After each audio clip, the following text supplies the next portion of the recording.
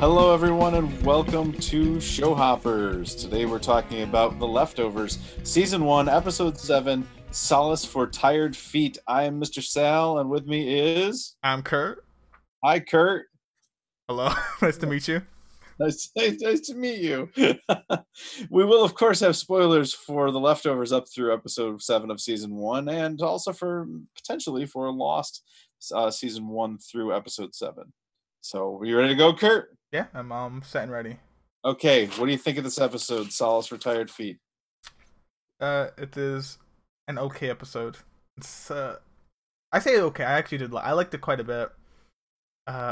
You said it was gonna rock it up after the fifth episode. That fifth episode is still like maybe my favorite. I should maybe rated that higher. That fifth episode is pretty freaking. It was a lot better than I remember. That fifth episode is like the peak of the season so far. It's still good. I give it an 8 out of 10, which is. 8 out of 10 is really good for you, though. I don't know why I gave it an 8. Maybe I was just being too nice, but yeah, 8.8 on your scale. I liked it. I did like this episode a lot. Yeah, I mean, really, it's good. I will tell you this. I've said it before.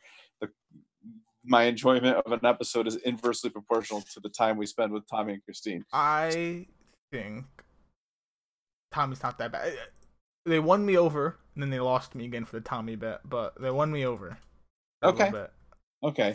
Well, I do think that if we can kind of parse out the Tommy Christine stuff, I think this episode is a lot better than if you're too focused on that. So yeah, definitely. But I would tend to agree with you that episode 5 is much better than I remembered, and I will promise you that episode 9 way up in the next episode. Really? So far up. This felt like a big. Maybe I shouldn't say big, but it did definitely feel like a setup episode. This one, especially near the end. Yeah, I felt the setup episode. I mean, we'll talk on that later, but definitely. Oh boy, but it's still good. A setup episode can definitely, or a movie or whichever, still be good, and I liked it a lot. So it's good. We get a lot of Kevin Senior in this episode, which we haven't had much of. Which is, oh yeah, definitely. Yeah. So anyway, let's get right into it then. Oh, by the way, I of course give it a 9 out of 10. Typical. Okay. This I've started ranking the episodes so far, and I would rank this one 5th in the season. Like that's suitable ranking. I think it's something impressive. I would rank it ahead of our episode 4, which is BJ and the AC, which I think is the low point of the season. I'd agree. But still, it's still an episode I like. It's just the low point, I think. And then episode 2, Penguin Us 1 Us 0. So at any rate, let's get into it. So we start with Lori staring at these posters of Gladys that say "Save them." Yeah. When I saw this the first time, I was thinking, what is she thinking here? Is this making her? Is she upset? Yeah. My immediate thought when I saw the Guilty Remnant ripping these down was, okay, they must not have put these up. Someone else put them up. And plus, this is not something they would have put up. This is something telling other people to save the Guilty Remnant or like not hurt them. And then I immediately went to Matt. I'm like, this has got to be Matt's doing, right? Because we see he's kind of oriented himself more towards like, I don't know why I'm saying like a champion of the Guilty Remnant, but that's what I can think of. Like don't hurt them. They're just doing their thing. It's a new cause. Like we've seen a shift in Matt, since he did that, since the Gladys episode, really, since episode 5. It's like he has a new calling. He's kind of given up the flyers bashing people who had been departed, and he's shifted to trying to save the Guilty Remnant. Yep, I can agree with that. Yeah. So, but I think what's important here, because this is something that plays out to be, I don't want to say a turning point, but an instigating point for Jill. Jill sees her mother ripping down these posters. Lori sees Jill watching her do it. She can't even finish lighting her cigarette. So there's an indication here that Lori is affected by seeing Jill. Yeah. Oh, yeah. And Jill is certainly affected by seeing Lori. So affected that she climbs into a refrigerator in the next scene. So, These This is idiot, so stupid to me. these I'm idiot. like, there's no way kids this age are going lock it because what they're like late high school, right? Yep. That's something like I think middle schoolers would do. I don't know, maybe like locking yourself in a fridge as a test, and not only that, but like the little chant you have to say before you go in of the other kid that Okay, yeah, but do you understand what the chant is? it's referring to a kid that went missing that did the same thing. I think. Oh, he didn't just go missing. He departed while Oh. in the refrigerator. Oh. Okay. Wait. No. Yeah, yeah, yeah. So this that kind of answers that question a little bit. I think. I mean, it's still dumb to lock yourself in an old refrigerator like this, but they're trying to break the record for staying locked in this refrigerator. Uh, Jill goes in and they read this incantation, and it's about a kid who actually was inside the refrigerator for reasons I don't understand there, but he was in there when the departure happened, and so he departed from inside the refrigerator. So you can almost view the refrigerator as like a gateway into wherever they went. Okay. Okay, Do so they show the fridge again ever, or is that just? no, Oh, they don't. okay. Oh. They don't. But by the way, I don't know if you know this, but old refrigerators. So we're talking about refrigerators made before October 31st, 1958. Okay. Yeah, it's 1958. Old What refrigerators. a what a year. Yeah. Tell Yeah, me more about it. they they were locked from the inside, so you could not get out of those Now, refrigerators. why is that? Is that to keep them airtight? Like, is that how they could best keep them airtight to prevent like In losing order to coolant and keep stuff? them airtight, there was a latch that like suctioned it closed. Okay. The only thing I can think of to as an example of this would be like those. It's like a suitcase latch, right? Okay. So, well, maybe not a suitcase, but like a Foot Locker latch. Okay, so the latch closes and it kind of seals the air in there. So you're not going to get any more air from inside the refrigerator, and you can't get out because the latch it's like a door. It needs to be open from it's like a door, but there's only a handle on one side. It needs to be open Mhm. from the outside. So when you get in there, you have to trust that the people you're with are going to let you out. Yeah, so it's a trust exercise too, like a trust Yeah, fall. absolutely. And by the way, this happened. It happened that from the period from January of 1954 to June of 1956, there were 39 deaths in the United States of kids suffocating in refrigerators. Now, how old are those kids? Those 39 deaths? Yeah, I want to know the age range. Yeah, Is I that don't have middle that. schoolers, or maybe this was the listen, 1950s must be a boring time to be a high school. I don't know how people lived pre like I guess was the Twilight Zone coming out, or was that 1970s Twilight Zone? The Twilight Zone is later. 70s. Okay. Yeah, 70s, maybe even 60s. Oh, okay. Well, yeah, boring time.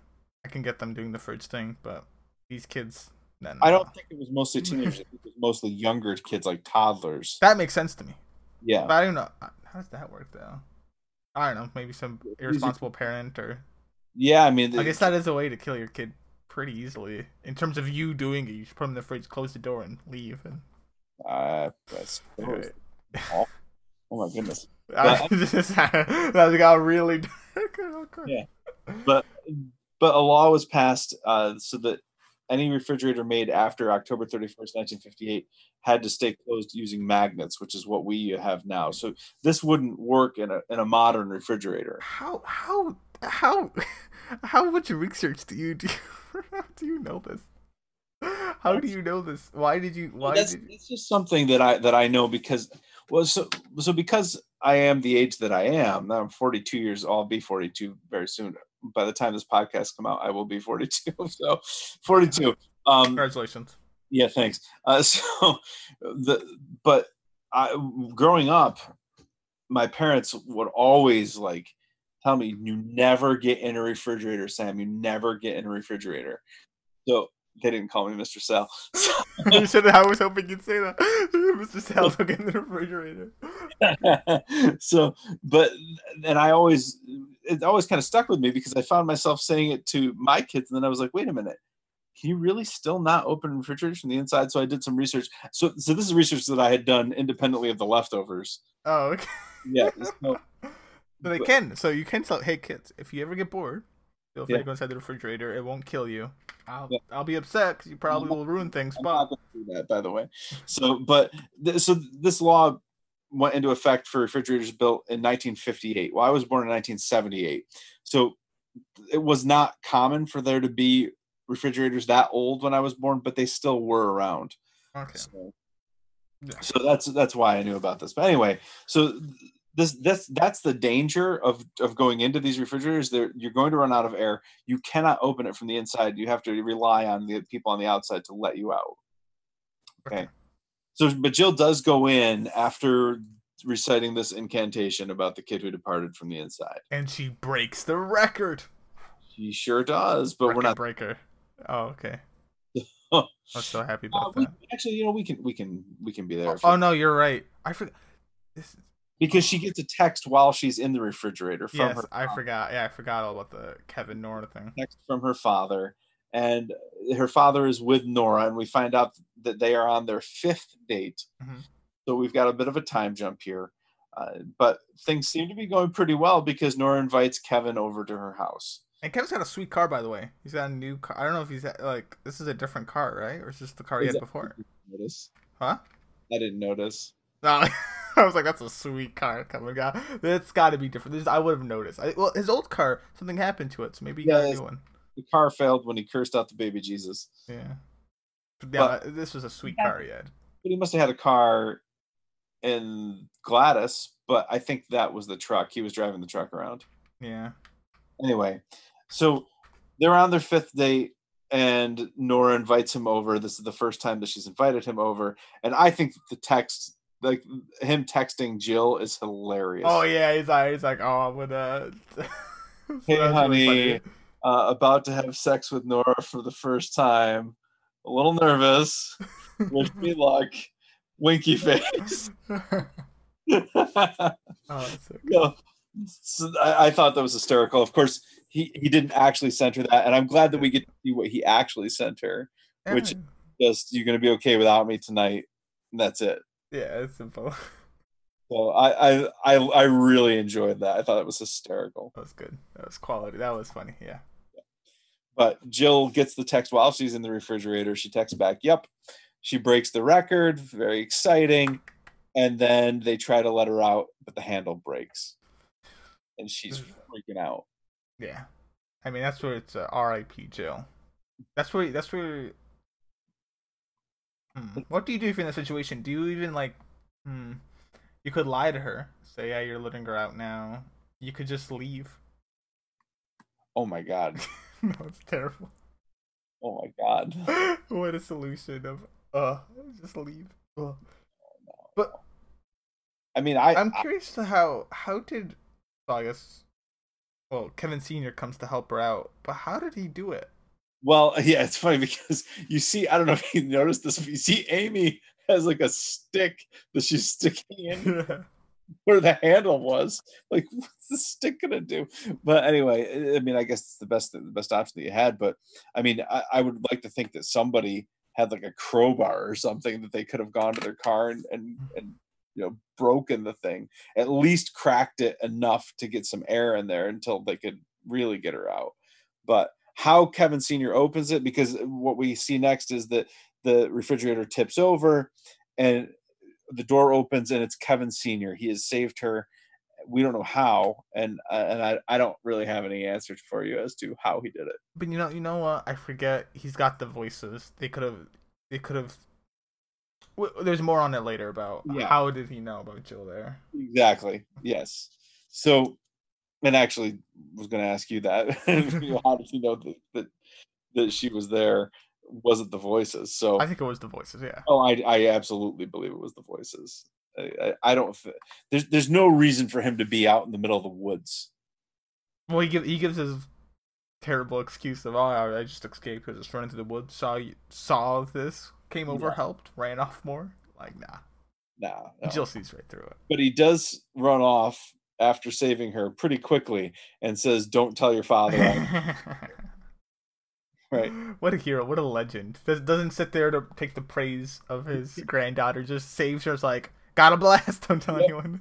does the work and takes off. That's a true hero right there. No, here some heroes wear robes. Yeah, exactly. So, all right. So the next scene is Tommy cooking soup for Christine.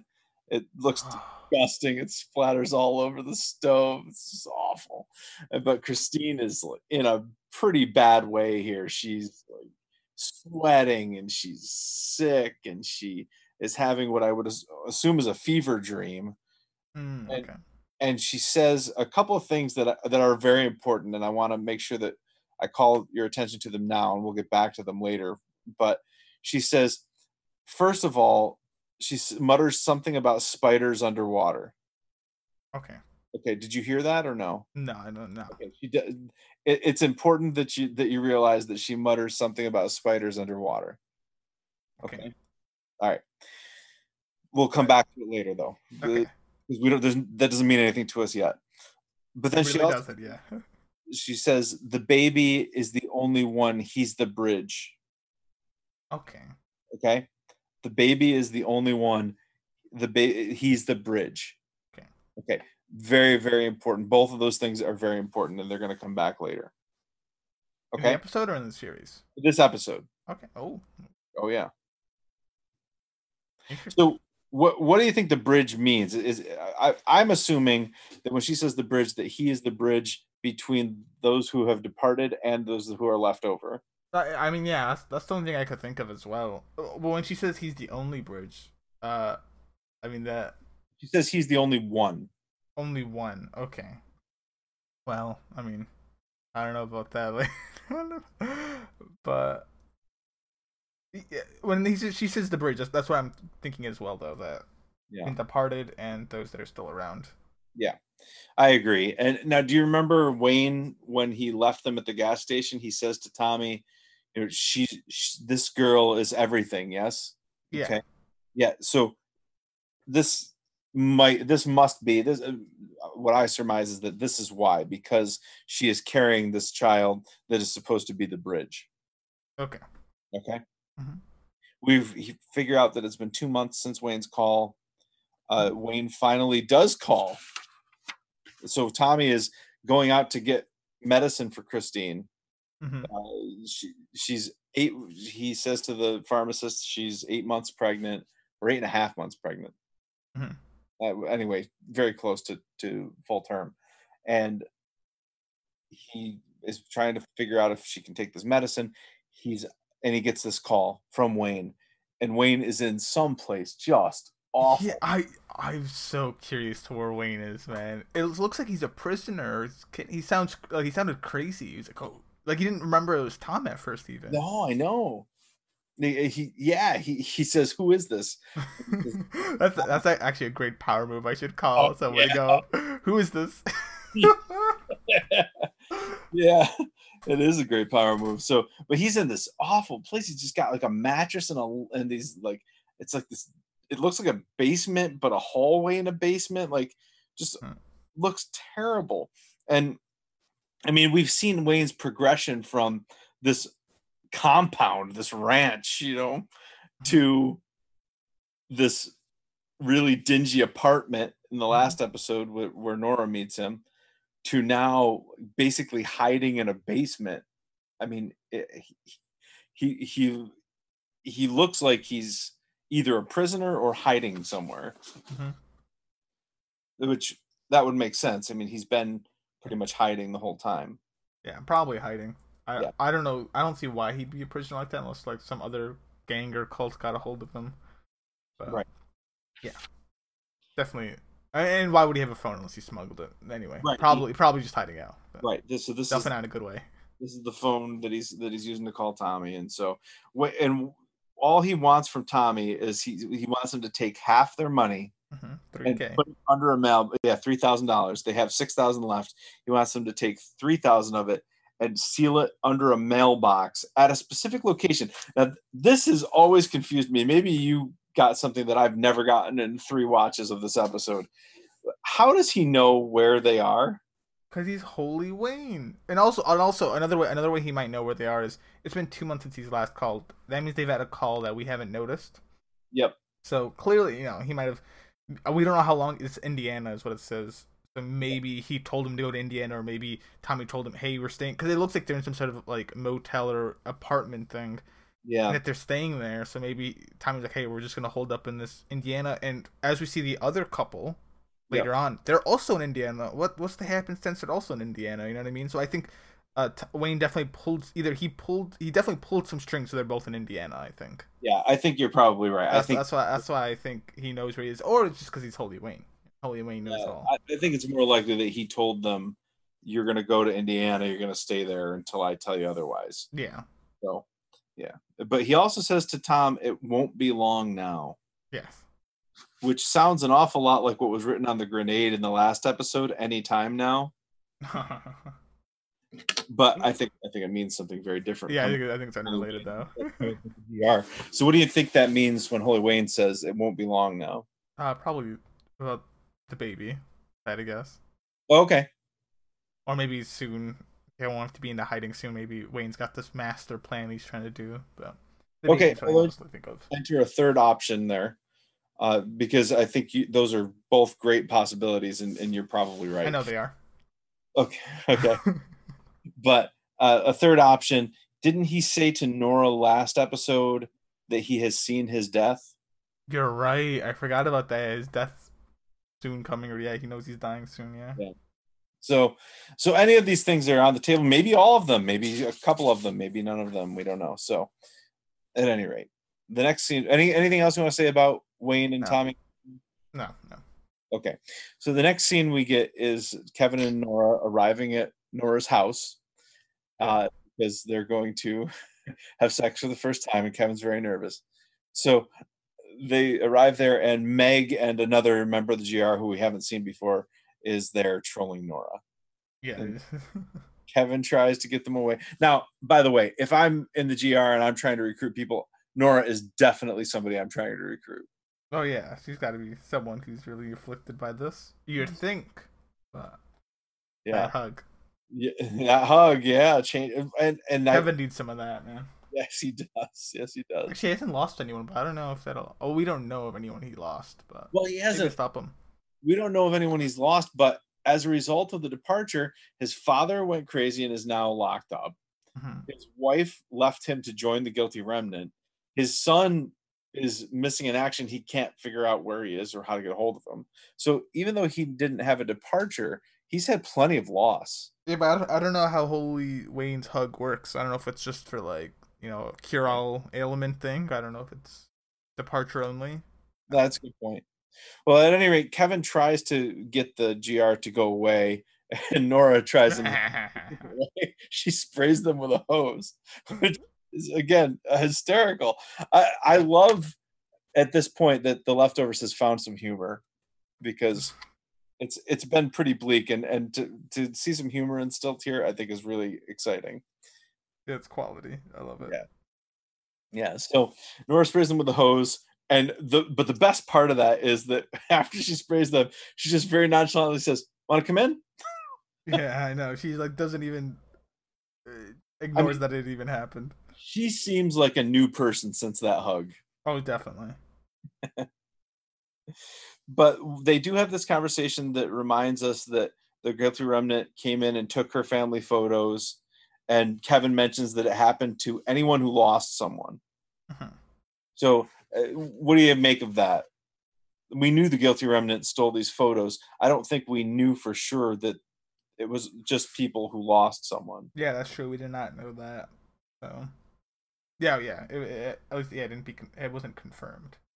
Yeah, but they have the slogan, "We are a living reminder." So this feels to me like it's another way of them to make sure that what happened is never forgotten, because the people departed, and now we're going to make your photos of them depart as well.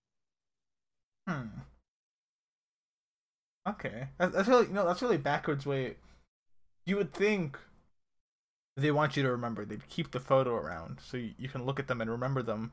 But you're right in the sense, yeah, by taking away the photo, you remember not having the photo, so you remember them. Yeah. Well, yeah. So, but I like your point too. That's a really good point. what's going to help people remember more, them losing the photos or them keeping the photos? Yeah, I think if they like copied all the photos and like enlarged them and put them back, then Oh, they'd really remember. I see. All right. Well, at any rate, we get now Nora ripping on people who join the GR. Like, how? Why would someone do that? And then she all of a sudden realizes, oh shit, Yeah, your former wife. oh man. So Nora continually is putting her foot in her mouth where Kevin is concerned. For last episode, it was F your daughter, and now it's I can't believe anybody would join these people. So she recognized that she's doing this, and she says to Kevin, "I don't know how to talk to you yet," and he doesn't either. And the mood has been ruined, and they're going to try again tomorrow night. So, anything else you want to say about that scene? No. Okay. So, Kevin gets home, and Jill wants to know what Kevin Sr. did. We're going to, by the way, there's so much Kevin Sr., Kevin Jr. in this episode. I'm just going to call them Junior and Senior. Is that okay? Yeah, I was going to call him Kevin, and the other guy Senior. Yeah. Kevin and Senior? Yeah. Okay. If you want to do that, that's fine. So, Kevin is Kevin Jr., and Senior is Kevin Sr. Yeah. Or old man, whichever. No, we'll say Kevin. We'll say Senior. Okay. All right. So I'm not gonna give him a respectful name. Okay. Why not? He beat up like Dean or whatever that cop's name was later on. Dennis. There you go. Dennis. Did you see this guy though? 15. This guy's ripped. When he's like playing tug of war with the dog, he looks like Popeye. He's in good shape for being I guess he must have some sort of workout equipment in there. He's in pretty good shape for his age. So I hope to be in as good a shape as him one day if I ever could be. I don't think there's been a day in my life that I've been in as good a shape. Yeah, at his age now, I shudder to think what he must have been. Yeah. Anyway, Jill wants to know what Senior did. Yeah. And she asks specifically, did he hurt anyone? And Kevin says yes. Mm-hmm. And that's when Jill feels obligated to tell her father that he's out of the hospital. Yeah. Well, what do you think about Jill betraying the trust of her grandfather? I mean, I'm assuming Jill's already estranged from her grandfather, so maybe not actually all that estranged because it happened less than 4 years ago, the departure. Well, and let's not forget that Jill it was 3 years ago, right? They just had the 3rd year anniversary, and I guess we can probably less than 4. 3.5 years ago at this point. So yeah, but Jill, let's say Jill is a junior in high school. I think that's about where she is. Maybe she might even be a senior. But let's say she's a junior in high school, so she's 16. So she was probably in like junior high, and they are living in Senior's old house now too. Mm-hmm. So they never have seemed estranged to me. I don't know. That's true. Yeah, I kind of thought they would be, but no, really, because like maximum, he's only been in there for 3.5 years, but it's not like the second it happened, he got locked or not locked away, but put in the institute. Right. So, I don't know how long he's been in there for. Yeah. So probably, he'll probably doesn't hate it. I'm surprised she doesn't know why he's in there though. Yeah, she couldn't have been that young. She's probably in high school, maybe late middle school. That's a good point, and it was a pretty public thing that he did. Yeah, we're gonna find out in a minute, but I don't feel like this is a betrayal of his trust. I don't think she was going to tell her father unless he answered affirmatively to the question, "Did he hurt anyone?" Yeah. So I don't think it's a betrayal of the trust. But anyway, Kevin now knows, and he brings it to his police force, and they're going over how to approach him if they find him. And one of the guys, the guy who called Agent Kalani back in the Gladys episode, tells us why he was in there. We find out that he burned down the library. Mm-hmm. Now, I don't know if you remember this, but back in episode 4, BJ and the AC, the dance was this community dance was to celebrate the opening of the new library. Oh. Yeah. So there needed to be a new library because Senior burned down the old one. How does he only play an institute over that? Like, isn't that arson? I guess I don't know. I don't know how Well, stuff like that works. I guess he's forced in the institute, right? He's not allowed just to leave. I mean, he said no. Okay. So Kevin said that yes, he did hurt someone. So it seems like somebody must have gotten hurt in that fire. Mm-hmm. But he also says to the rest of the police force here that he voluntarily committed himself to the institution. Huh. He checked himself in. That's strange. That he checked himself in? Well, if he checked himself in, why can't he just? I don't know how it works. Like, can you voluntarily leave from an institute if you check yourself in? As long as unless he checked himself in, then he was deemed not sane enough to check himself out. Right. I don't know that. Now to that. Yeah, maybe that was it. I don't know. Yeah. But Kevin does tell them if you see him, do not engage him. Yeah. Oh, yeah. This guy. Yeah. Do not engage him. Although he does say unless you need to stop him from doing something violent. Yeah. Right. But he says do not engage. So Dennis did engage, but we'll get to that later. The next stop is the mayor's house. He goes there because Kevin goes there because he thinks his father might be hiding out. That's where I thought he was going to be too. Yeah. I mean, they were romantically involved, so it seems like a logical explanation. But he tells the mayor that he escaped, and the first question she asks is, "Did anybody get hurt?" And he says no. So there's some history of violence here that we don't know much about. Yeah, that's true. And she also mentions that she hasn't talked to him in a month. They've apparently broken up, like it's over between them. And she says he's not coming to. Not buying that. I wasn't buying it. Now I buy it after the end. But when she said that, I was like, she's lying. He's in there.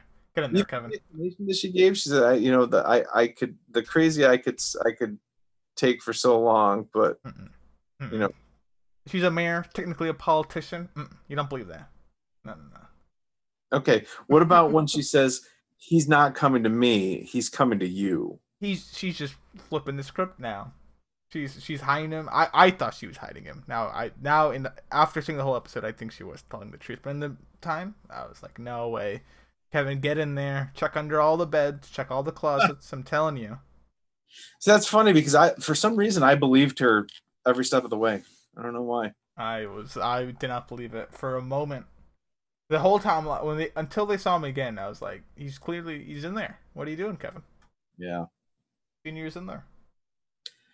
Well, I bet you he was right behind the door, taunting him, making faces to the mayor. That's a good joke. That seems like a Kevin Senior thing to do. I don't know, really. I don't know him that well.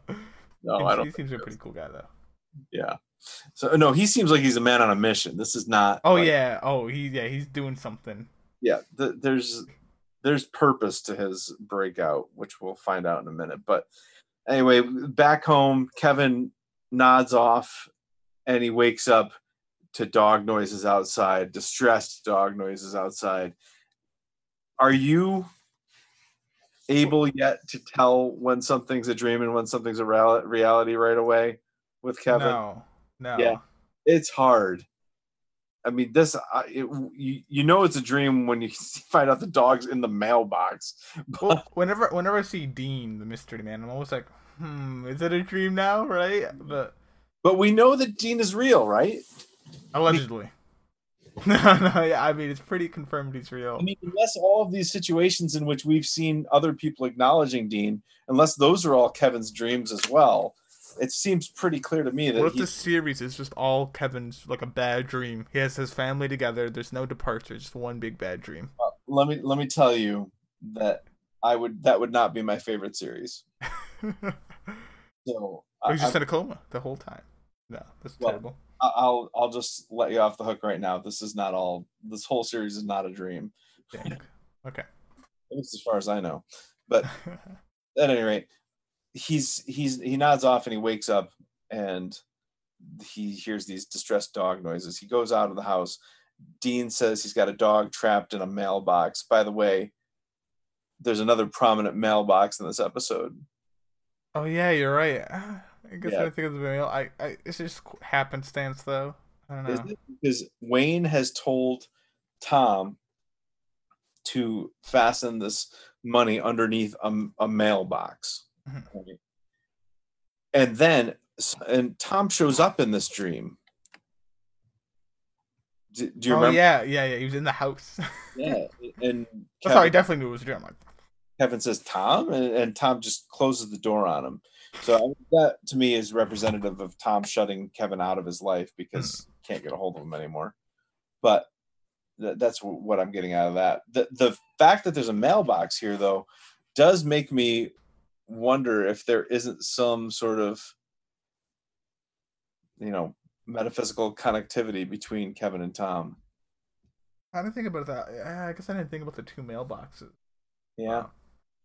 because Kevin doesn't know anything about what Tom's been told about this mail. Also, what a placement, by the way. If there actually is a mailbox across from his house, Oh, I would love that. what a prime real that the value of that house must be doubled just because it's right by the mailbox. Surely. I'm not a real estate agent, but if I was selling a house, that would be a key thing to say. Hey, you ever got to mail anything? Right there. Well, it's so hard to find a mailbox now too, isn't that? Is I, it? I where I live is cracks right. I'm actually not that annoyed when I have to mail something. I remember I growing up. guess where you live, but uh, Growing up where I grew up, we had a mailbox that was 2 blocks from my house.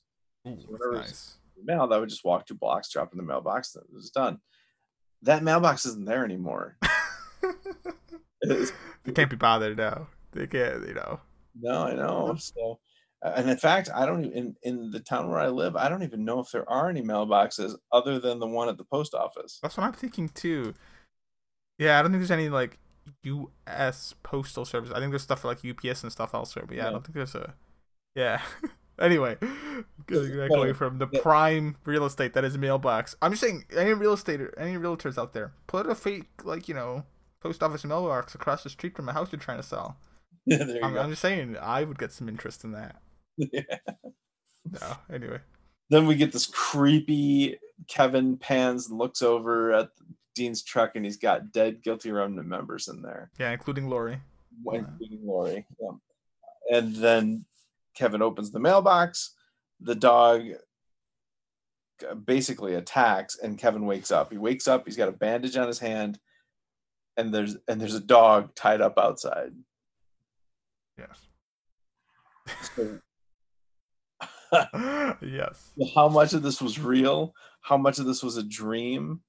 Like, obviously, Kevin is doing stuff in his sleep that he doesn't remember doing, but it's happening.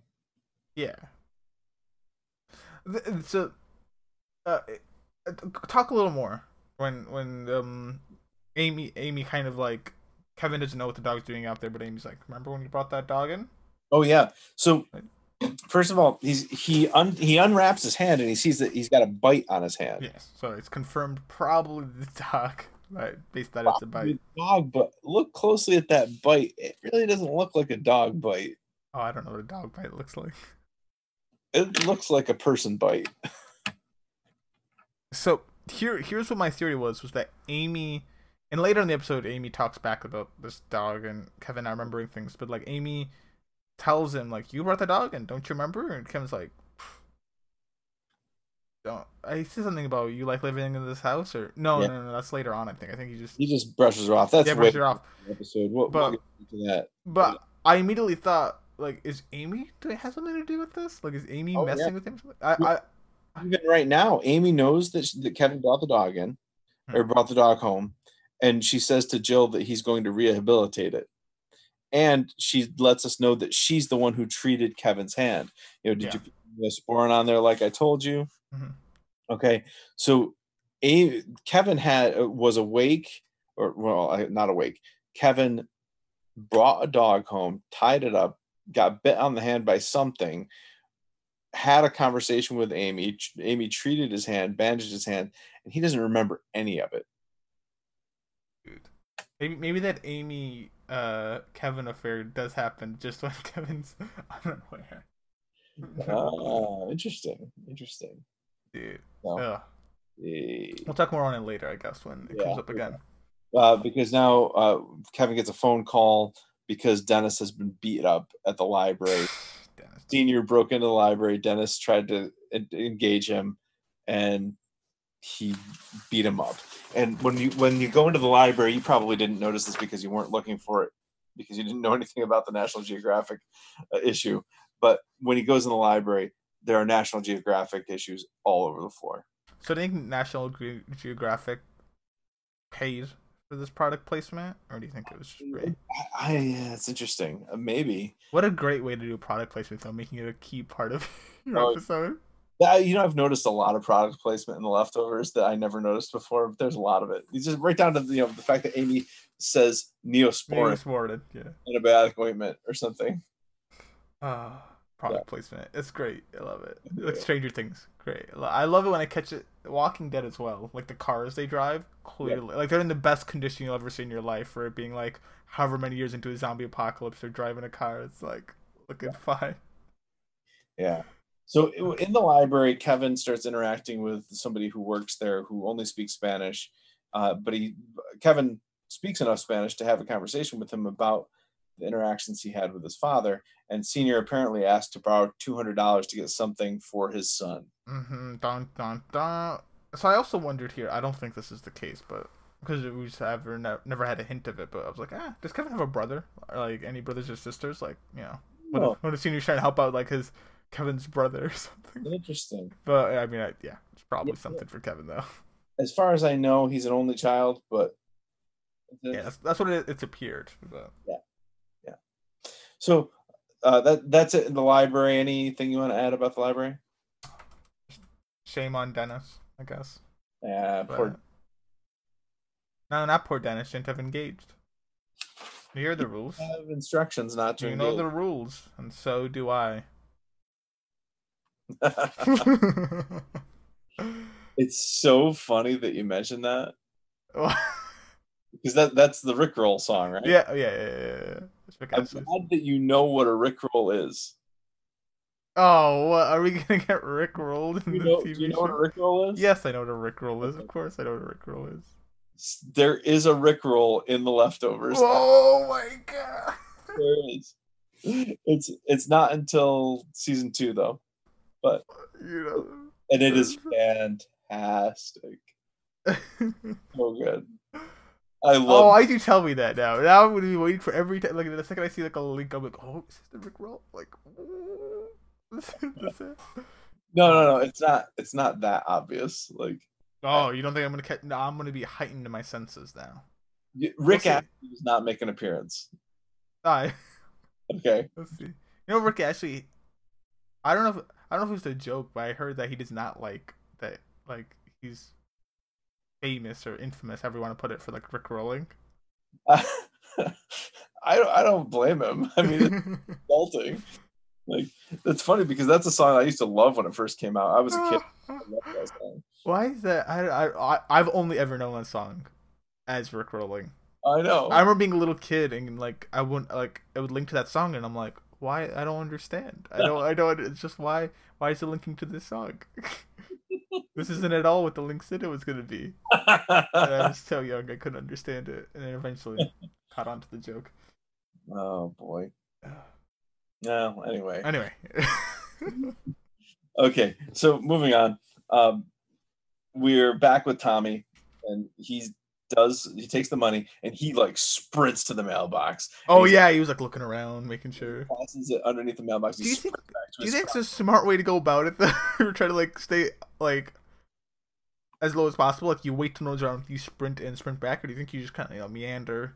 Yeah. Wait till no one's looking, put it, then meander back. The exact wrong way to do it.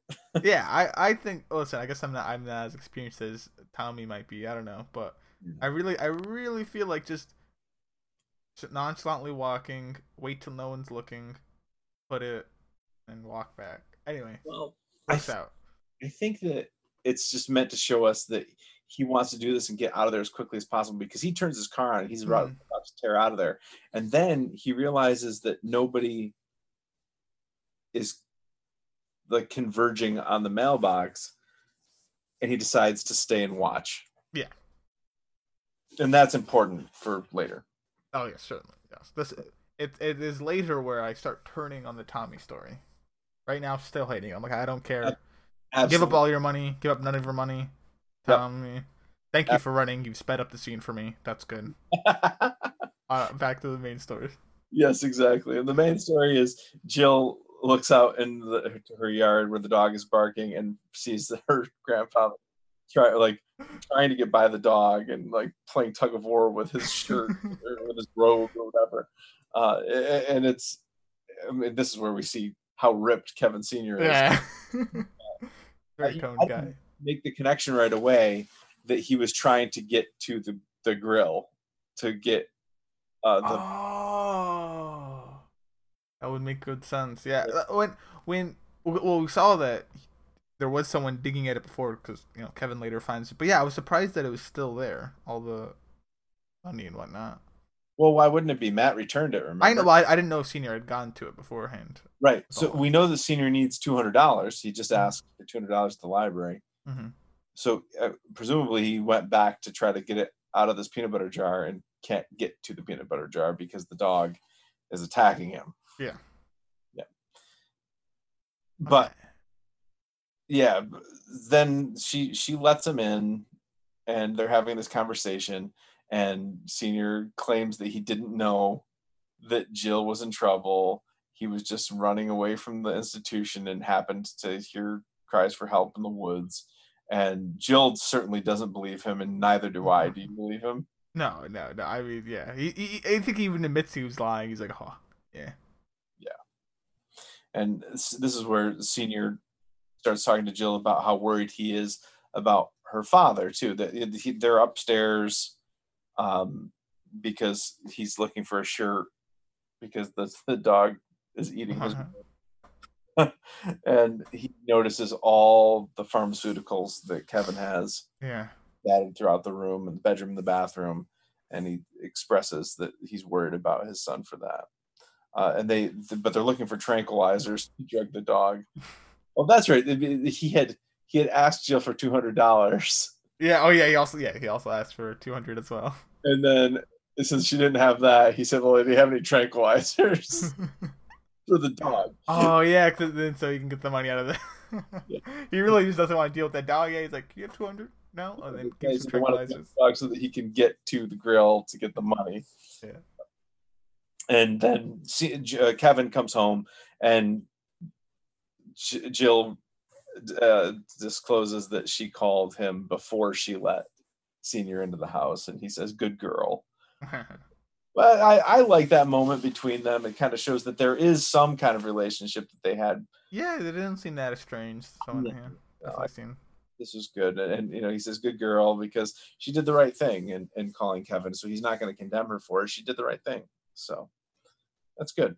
But anyway, Kevin comes in and just basically all he does is toss handcuffs to his father, and his father just puts him right on.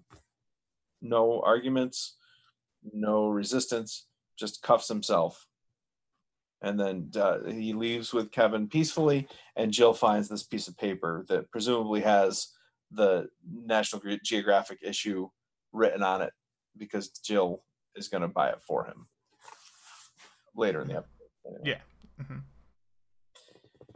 Do you think he left it on purpose? I actually don't think he left it on purpose. I don't think so either. Yeah.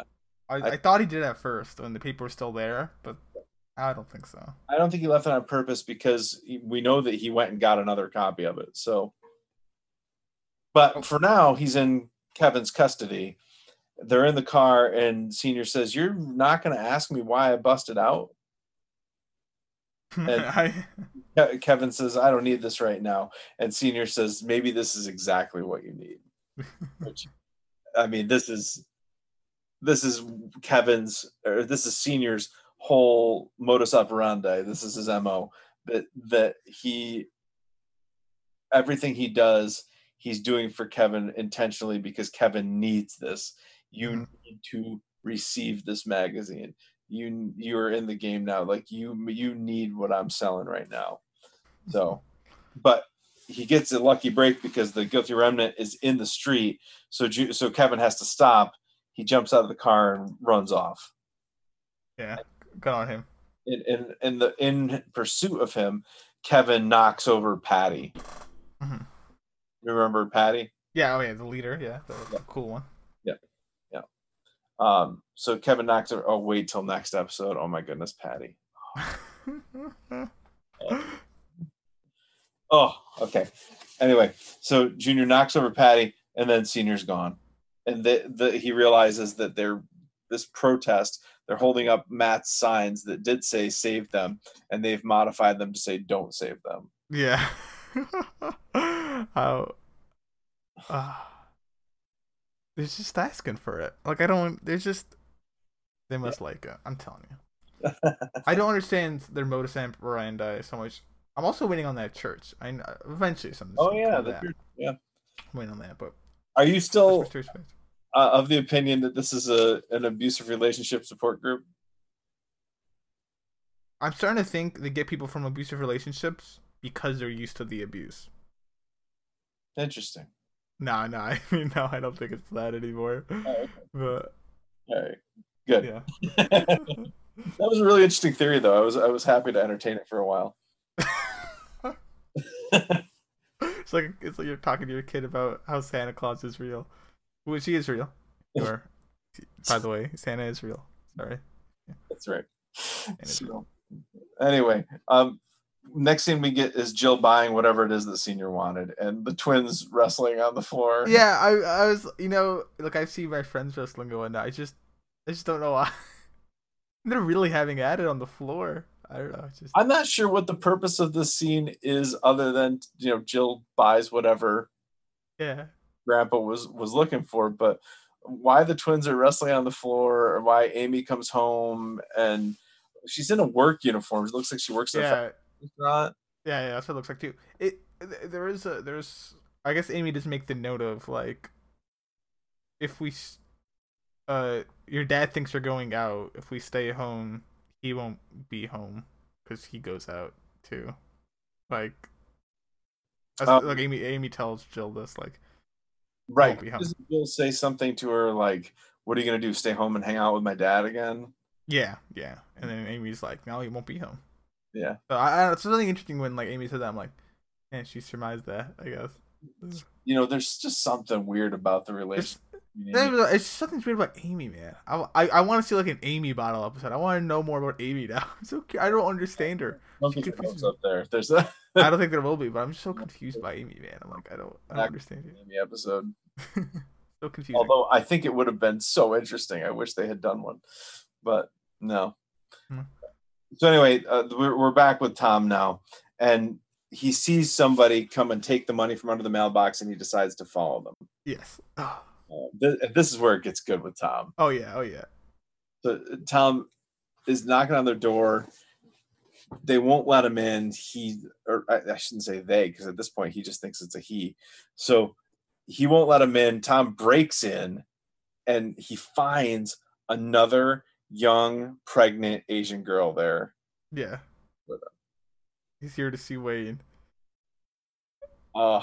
He thinks he's gonna find Wayne. Yeah, yeah.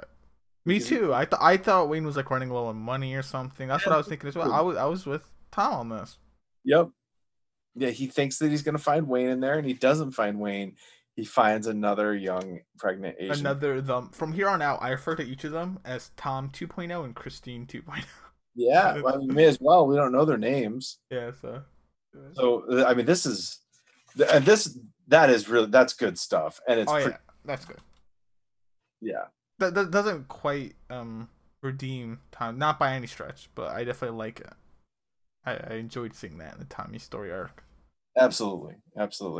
And we're gonna get plenty more of that to talk about in a few minutes, but for right now, we're back at the Garvey residence, and Amy is watching, guess what, on TV? What? Perfect Strangers, which oh yeah, you said something about this before. Yeah. So Perfect Strangers, remember, is this? I'll keep reminding you because it's what happens with it in season 3 is so damn good that we need to never forget that Perfect Strangers is a big thing. I love it. So, but it's a sitcom from the '80s. There were 4 main cast members, and they all departed Hmm. during the Great Departure. Okay, I'm waiting for the payoff on this. So it's 4. I know the main cast. Season 3. Okay, It's real big payoff then. I think it's season 3, episode 2, maybe 3. Don't even tell me the episode. Stop Okay. that. All right. Anyway, so but Amy's watching, and Kevin gets home, and she is going to confront him now. She didn't confront him in front of Jill, but she'll confront him now and point out that he does not remember what happened last night. Hmm. And now, does that just mean getting the dog and getting bit, or did they, Yeah. Oh yeah. did they do it or what? No. I think it's definitely has to do with the dog being bit. 'Cause when she talks about the bite, he like looks at his hand and like he looks visibly confused and the dog stuff. So it's definitely at least with the dog. Whether other stuff happens, I don't know, but certainly with the dog. But this is where Kevin does not want to acknowledge Yeah. he doesn't remember what happened last night, and he just changed the subject. He's like, "We really like having you here. Do you like staying?" Yeah. Do you like staying here? But really aggressively, to the point where what he's really saying is, if you want to stay here, shut up. So, did we ever see Amy's family at all? No, never. Oh, okay. Oh. Yeah. So I think this and what his senior said to him about his pharmacy and his bedroom or whatever is what causes what happens next. Okay, right. Because next thing is he flushes all his meds. Yeah. Yeah. He's done. He wants he thinks between what his father said, exactly right. His father said you got to get rid of this stuff, or you got to stop taking that stuff. It'll mess with your head. And then the fact that he's forgetting what happened while he was sleeping, and he actually was doing significant things. He flushes all his meds. And Amy reminds him that he needs to feed the dog. So he brings a steak out and feeds the dog. And this is where he finds the peanut butter jar, Mm-hmm. with the Matt flyer in it that says, "Reverend, this is for you. You deserve this," or whatever it says on the back. And How so much is in it again? Like 20,000?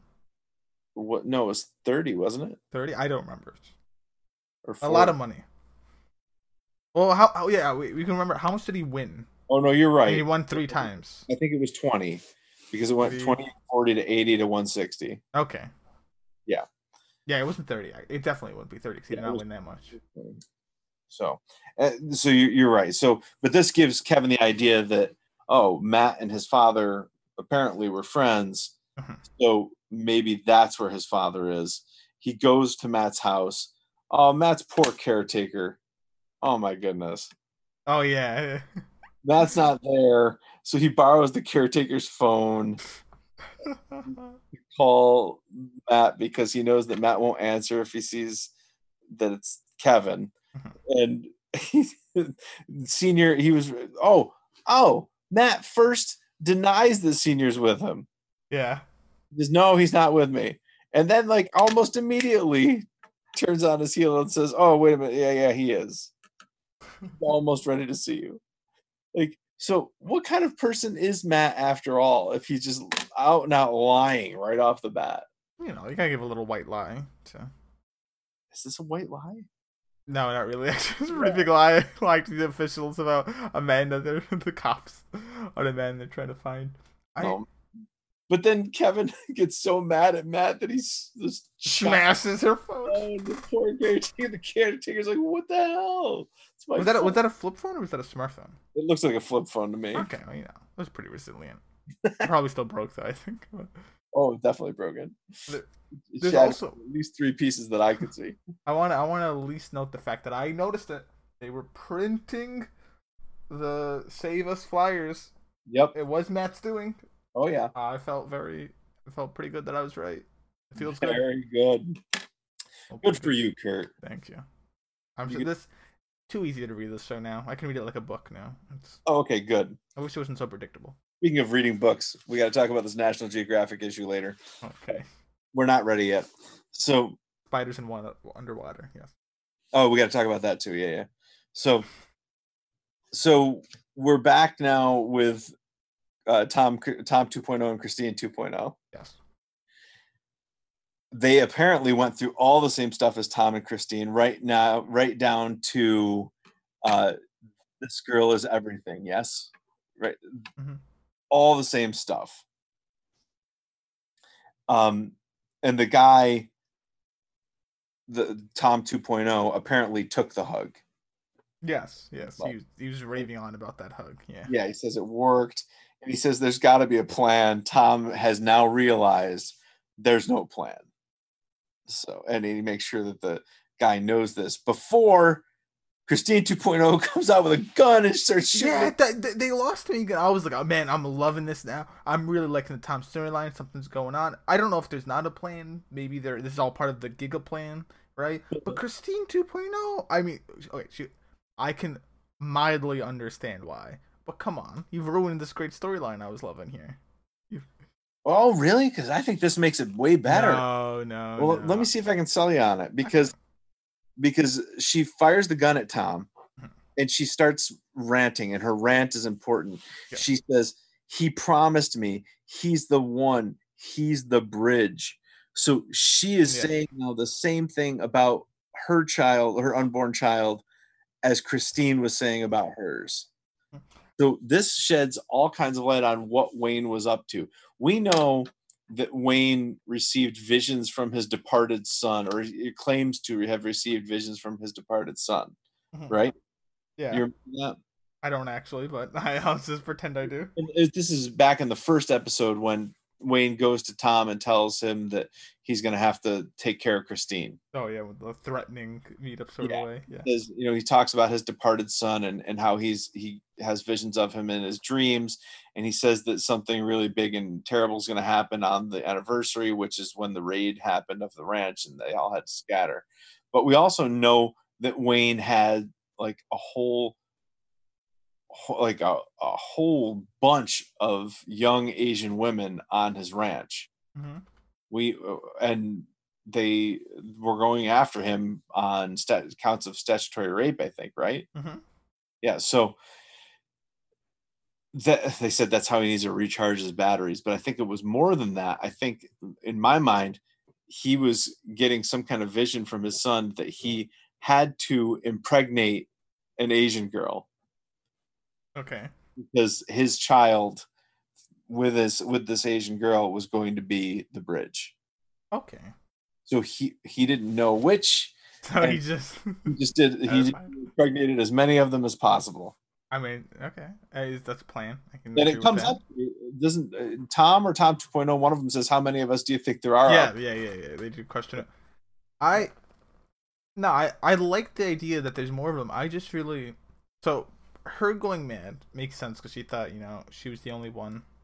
I understand why she goes mad. It's just I was really hoping Tom 2.0 and Tom, they're probably the first Toms of their kind to realize that they are, there's more than one of them. Yep. And I thought that together they were gonna now instead of just being Tom and Christine, now it's Tom 2.0, Christine. They're the four of them now, and they're gonna still listen to Wayne, but they're also now questioning, or maybe subverting it. Because right now I guess Tom does not keep following the authority. We'll see later on. He somewhat subverts Wade. I say somewhat. He subverts Wade. Yeah. I'm also very curious to whether or not he will ever tell Christine about these 2.0s. That's something I'm really curious on. Because after seeing Christine 2.0 go mad, maybe regular Christine will also go mad if she finds out. That's a good point. That's a really good point. And he already lost one hand, or at least got one hand shot. No need for the other one. So. Yeah. But it's. I kind of had a little different take on this. I viewed this as this is the curtain being pulled back on Wayne for Tom, at least for Tom, if not for Tom 2.0 and Christine 2.0 and Christine 1.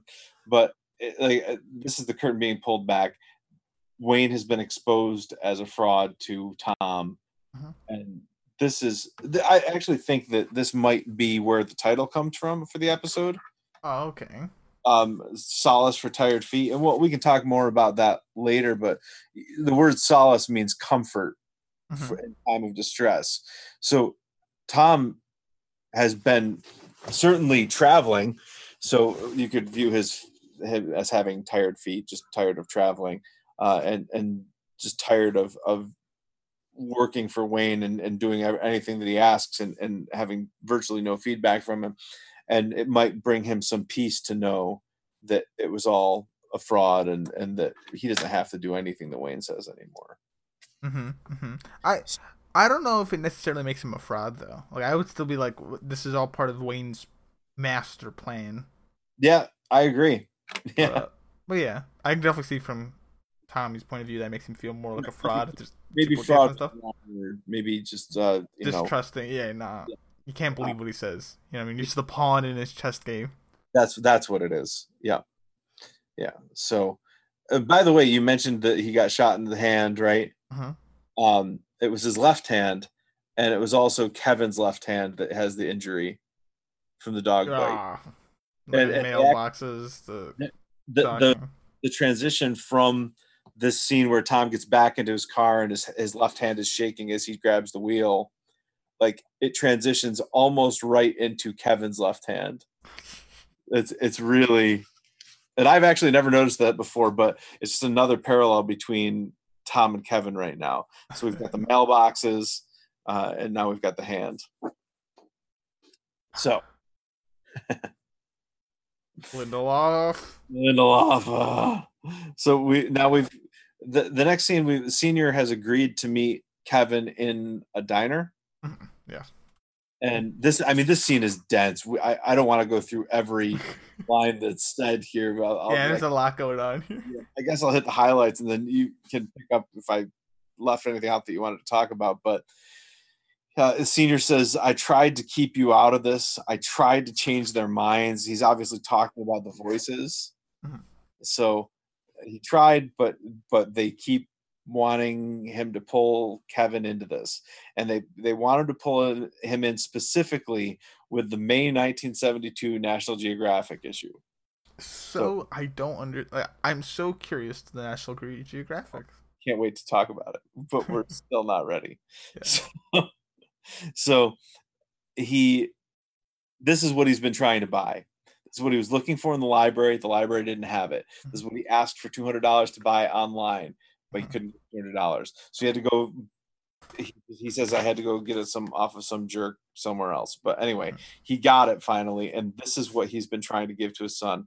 May 1972 National Geographic, and he says I need you to take it, and then the voices correct him, and he says no, I need you to accept it.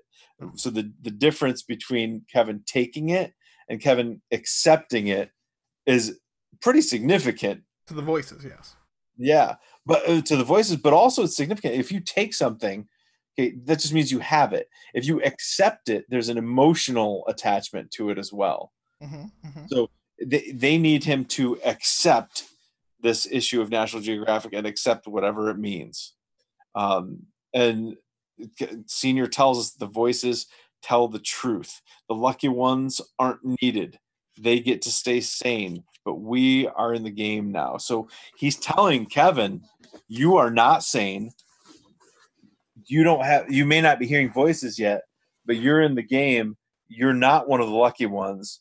You're just like me, which is shocking and just awful for Kevin. Mm-hmm. But and he said as he hands him this, he says, "This is your invitation. This is your purpose." And I want to just call this to your attention because it's going to become important later. Kevin says, "So now I have a purpose." Okay, just tuck that back and remember it in a few episodes from now. Episode 9, I'm hoping. 9. Yes, 9. So the Garveys at their best. So yeah, because that'll come back. So now I have a purpose. So then we get from Kevin, you left me when I needed you, and now you want to infect me with it, with whatever it is you got. I don't accept it. And like this is really gut wrenching. Just we get this idea that Kevin Senior went crazy and burned down the library at exactly the wrong time for Junior, whatever that means. Mhm. But Junior feels like he needed his father and his father wasn't there. No. And just the phrasing that he uses, you want to infect me with it's awful. It's like you almost feel bad for Senior hearing it put that way, that what he's got is this contagious, awful, like viral disease. And to hear, I don't accept it, like that, how crushing must that be for Senior, that this is his mission, like he His was quest. Oh yeah. on a mission, and to hear that, I don't accept it. I mean, I felt bad for Senior. Yeah, I want Kevin just to accept it. I'm like, come on, Kevin. He lashes out and he smacks Oh Kevin. yeah, he slaps him. Yeah. And he says, "You know it's true. You just want to stay asleep. Fine, just stay asleep. Don't wake up." So, I think about the reference in Lost to Alice in Wonderland, to White Rabbit. Mhm. Alice is given the choice to eat me, drink me, right? I don't know if you know the story about. I do not remember that. I saw like the movie when I was way younger. That's about it though.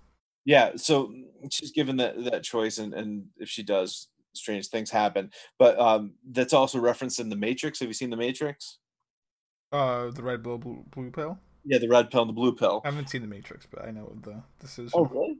Yeah, no, I have You haven't not. seen The Matrix? I have not seen the Matrix. No, I've not seen Keanu Reeves in the Matrix. You really should see The Matrix. But Is it that good of a movie? Oh, absolutely. The first one. The second one, yeah, I hear it falls off the Second and cliff. third, I wouldn't waste your time with those, but the first one is fantastic. So, but yeah, there's the red pill and the blue pill, and basically what it is the main character in the Matrix is being offered the opportunity to see reality or go back to this delusional fantasy world that he's living in. Yeah. And so the red pill would allow him to see reality. The blue pill just sends him back to the fantasy world, and that's essentially the choice that Senior is giving to Junior here. You stay asleep, don't wake up. Of course, there are all kinds of sleep references with Kevin as well, because he does stuff in his sleep. So if by Senior saying stay asleep, I mean this could be that Senior is offering him an opportunity to actually know what goes on in his sleep. So. I didn't think of it that way. Yeah, that is a pretty literal thing. Yeah. Just go to sleep a lot and then do things. Yeah. But after a pretty significant struggle, Junior eventually does get Senior back into custody and drops him off back at the institution, where Senior gets one last word in. They're not going to let you off that easy. Son. I said son in there as well. Yeah. Right. Yeah, they're not going to let you off that easy. We also, you can't go past the fact Matt will see Senior next Sunday. I'm really curious. I was hoping we'd find out this episode. We haven't. To why they are friends. Maybe we'll see it in that famous episode 9 flashback. I think it's probably simpler than you think. It's just that Senior was a parishioner who has kept in touch with Matt throughout all this, and Matt has kept in touch with him throughout all this. Oh, okay.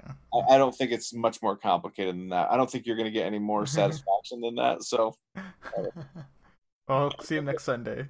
Yeah, see you next Sunday. That's right. So they are in pretty close contact. But I love that on the way out, quote scripture, Kevin, and Kevin's having none of it. Yeah, just F you. F you, Matt. But all right, what did I miss in this diner scene and the drop off back at the institution? Anything you want to talk? No, you've definitely hit. I mean, there's a lot in there, but you've hit all the important stuff on the nail on the head. It's dense. But then next scene, we get very exciting scene. Very exciting. Kevin and Nora sex scene. It is a good one. Yeah. So this is a pretty intense. Kevin just had this incredibly draining emotional day. Yeah, I'm really surprised. Yeah, I was like, oh. Yeah, that didn't break the mood, but the GR broke the mood the day before. But yeah, and Kevin just goes over to Nora's house, and They do the deed. Yeah, they do the dirty. Yep. Well, But Meg sees this too. Yeah. yeah, Meg sees this and and rats him out to Lori. Says, Kevin's your husband, your ex is sleeping with Nora, and I love Lori's reaction. So Yeah. writes down and the look on her face that she gives Meg is so fantastic. I miss when Meg could talk. Rip Meg's voice. You rip Meg's voice, exactly. I still miss this. She spoke so much for the Guilty Remnant. Now Yeah, we don't. The Guilty Remnant doesn't have a voice for us anymore, does it? No, it doesn't. I miss it. Patty sometimes talks, but never to like people normally. Just inside the Guilty Remnant or new initiates. Patty, next episode. Oh, oh, so good. Anyway, we're getting close to the season finale. There's only 3 more episodes, so it's definitely winding down. And by the sounds of it, episode 9 is a flashback episode for the most part. That's right. It's only 2 more episodes in the present time. So I think next episode, I like I said, I felt this was a setup episode. Next one might be more of, or maybe just more payoffs than season finale payoffs. I don't think there's any chance you're gonna see coming what happens in the next episode either. Oh, challenge accepted. I can read this show like a book now. Okay, good. I mean, I assume that means that you're gonna tell me that you saw it coming regardless of what happens. No, I'll tell you if I saw it coming. If I saw it coming. Okay, good. Just I'm going to predict any sort of outcome. We get just a little bit more nudity here, which is always a good thing, with Nora and Kevin. And but Nora says, or Kevin says, I think I might be going crazy. And Nora, well, my friend, you've come to the right place. Yeah. I mean, you didn't love Nora before, you gotta kind of love her now, right? I mean, it's nice. It's like Kevin's actually having like a struggle. I mean, she's kind of making a joke of it. I'm like, Yeah. I'm like, I don't think that's the best advice to give him right now. He's pretty struggling with this. You're like, oh well, thank God you're here. We're all crazy in this house. It's like, I mean, maybe Nora, but he's pretty racked right now. Oh, I love it. It's so good. And this is another place where I can see the title coming into play. Nora and Kevin are solace for each other. Nora gets to start over again with Kevin here, so that's some solace for her. Kevin is looking for peace. Kevin is like very actively, running all over the place trying to figure everything out, and comes to her looking for peace and gets some release there. Even if just the acknowledgement that he might be crazy could be considered comfort, especially that she actually takes it pretty well. Yeah, it doesn't go like, oh, you're going crazy. For some people, you would say that to them and they'd be gone. Yeah, fair enough. Oh yeah, or definitely give you some strange looks, or yeah. Oh, she's welcoming about it. Yeah, I guess I shouldn't tease Nora about it too much, but I just found it funny the way she's like that, and I'm like, I know. Oh boy. So Kevin's back home. The next morning, Jill and Amy are having breakfast as they do. So, and Kevin tells Jill about Nora. So even though in the beginning of the episode, Kevin told Nora that Jill already knew about her, it appears as though she didn't, but he does now.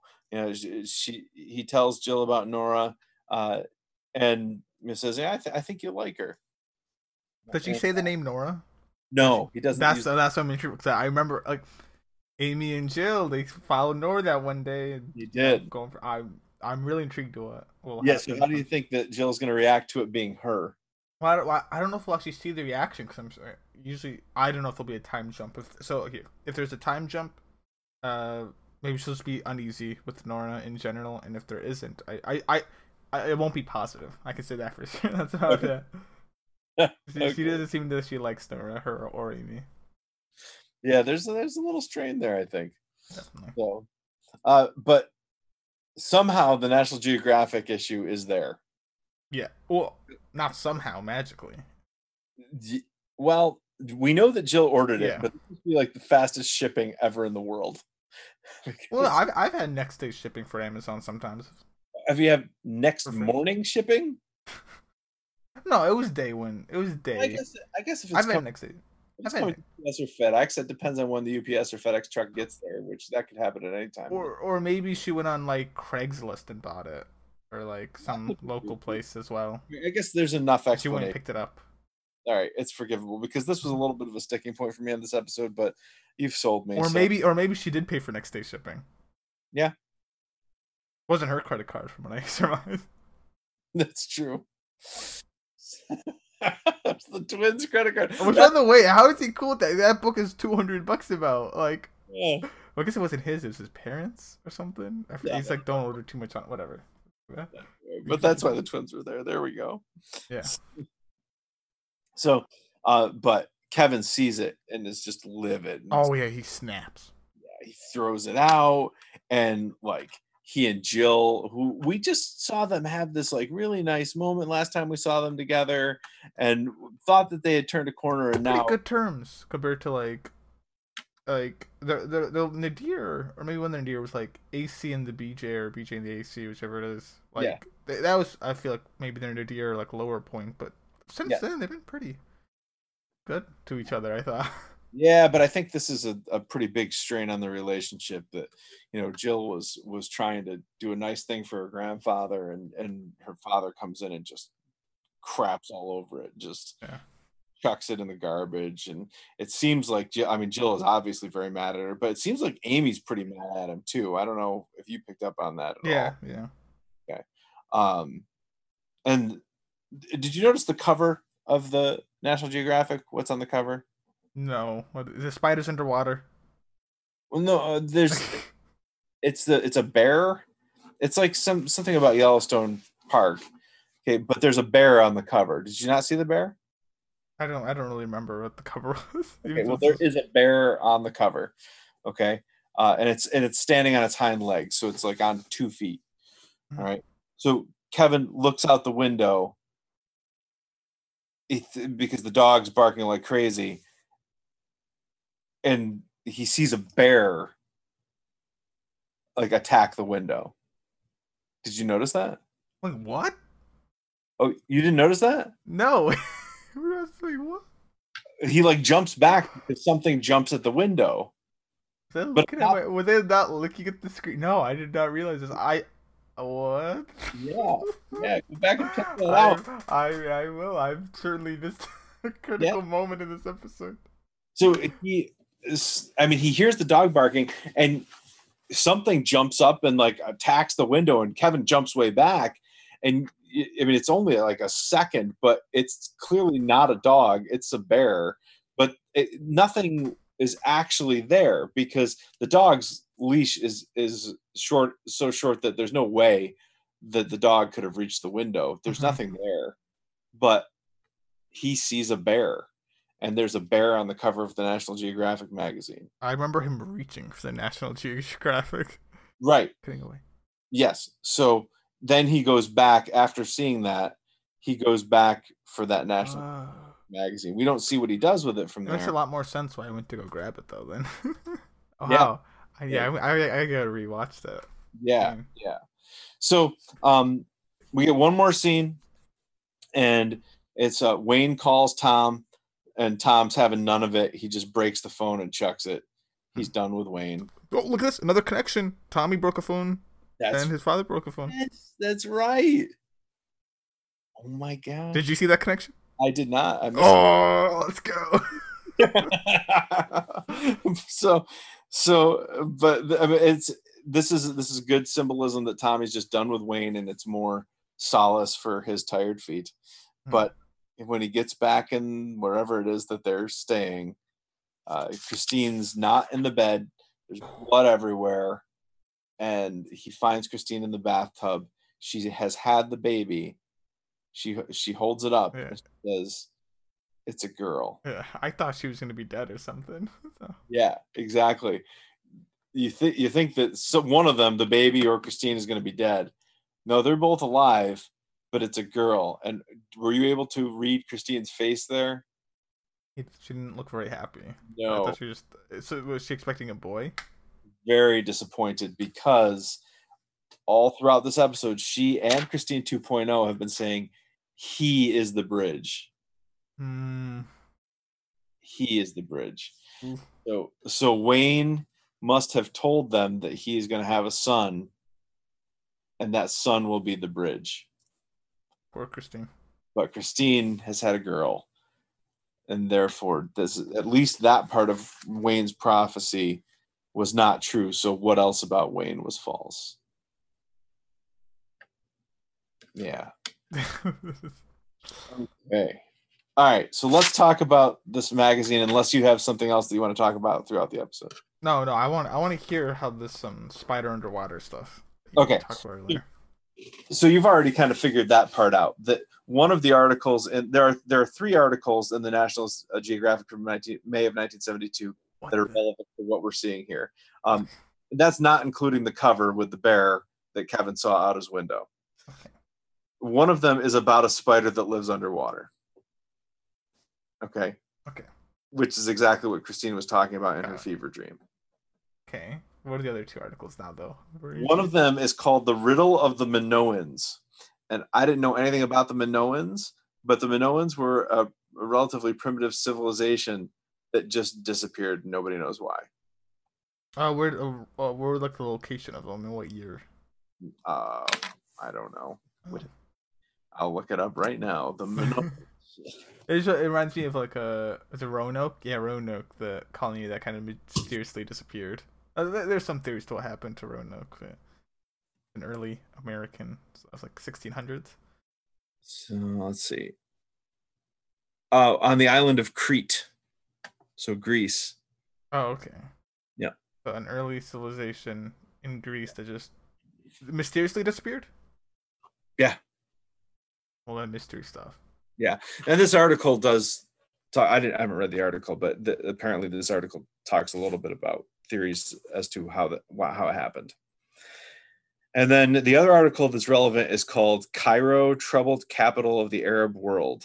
Okay, and there's nothing in this episode to indicate that that's relevant. But have you looked at the title of the next episode? No, what is it? Cairo. Okay. Yeah. Yep. Oh, I'm curious to what that title's for as well. Oh, that one is yeah, I can't wait. Oh god, I can't wait to watch that episode again. So good. But yeah, so Cairo. So Kevin needed this. Why? Well, maybe because there's information about departed civilizations, although I don't think that's it. I think it has everything to do with Cairo. Okay. I'm intrigued to what this book will do. I mean, there's a lot of questions. Looking for the next episode. Mm-hmm. I definitely like what this book's gonna do, and mm-hmm. I am actually I'm back on the Tommy storyline bandwagon, and I want to see what's happening next to the Tommy storyline. Okay. I do want to see what will happen next, Steve.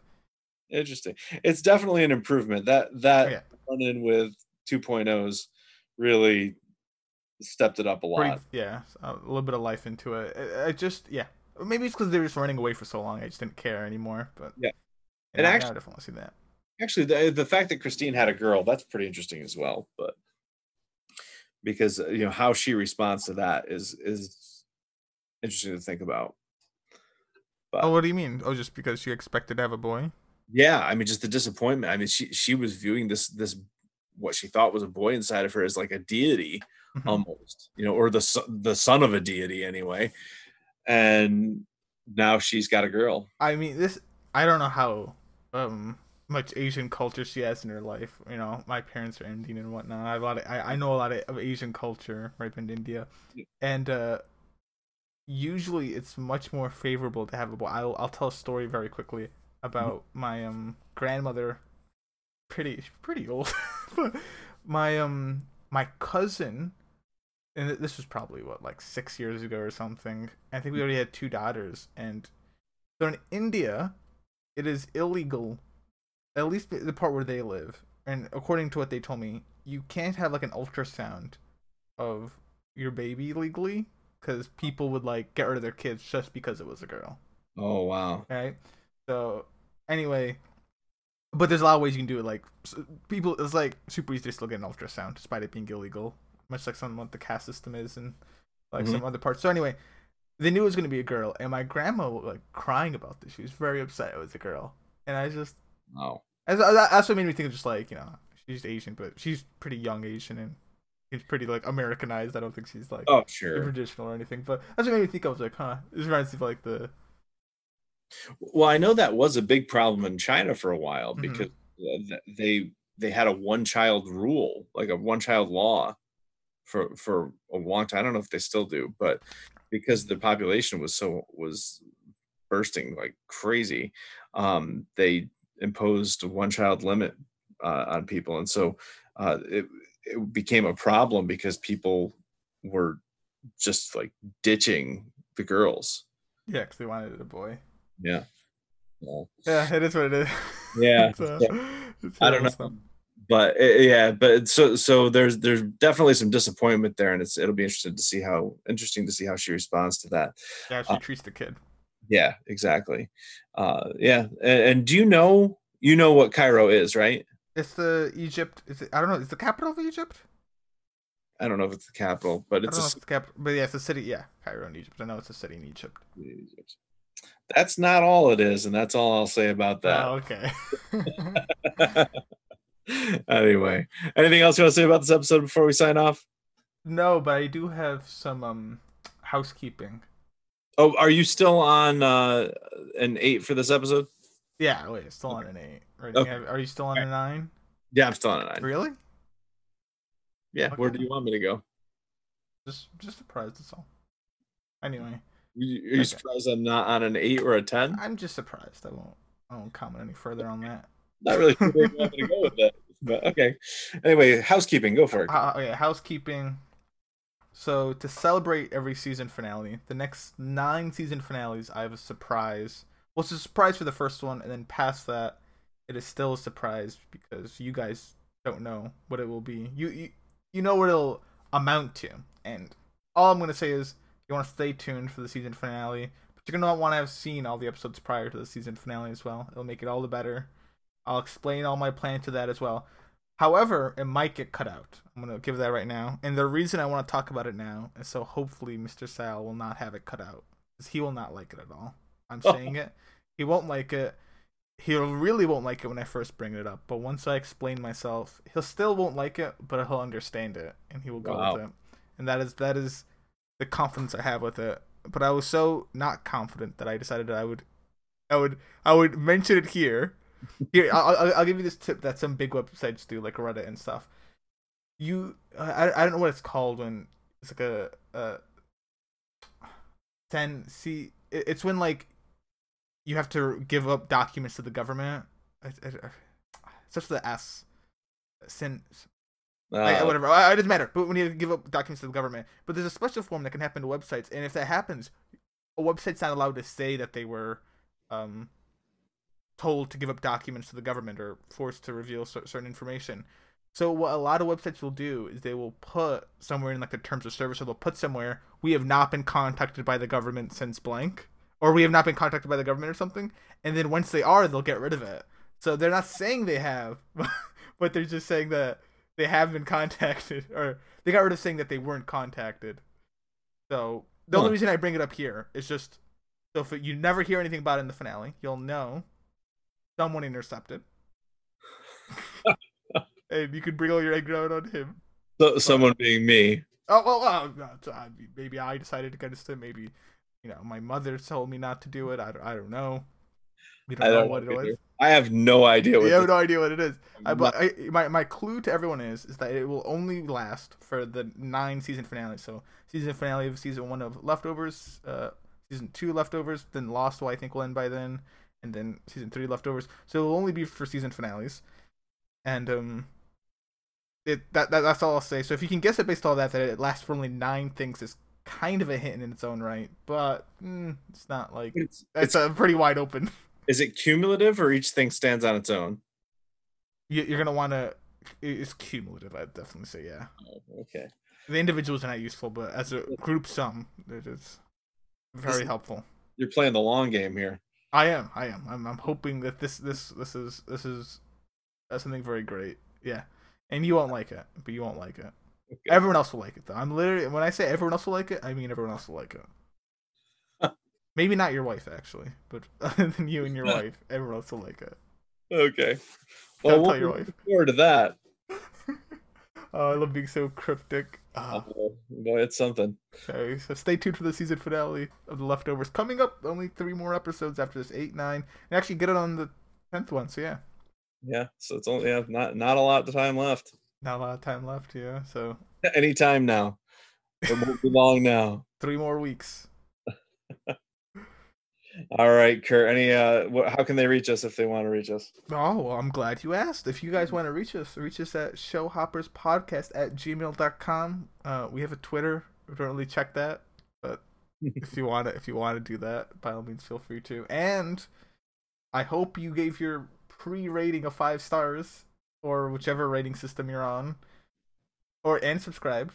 If you didn't, you should do that now. And then for next week, if between that week gap you decided, hey, they weren't as good as I thought they were, I remember them being, maybe just go take a nap, wake back up, and redecide that decision because you really don't want to give up a nice rating like that. To a guy like Mr. Sal, really. It's his birthday. It's probably come after his birthday, but it was his birthday. Don't do that to him.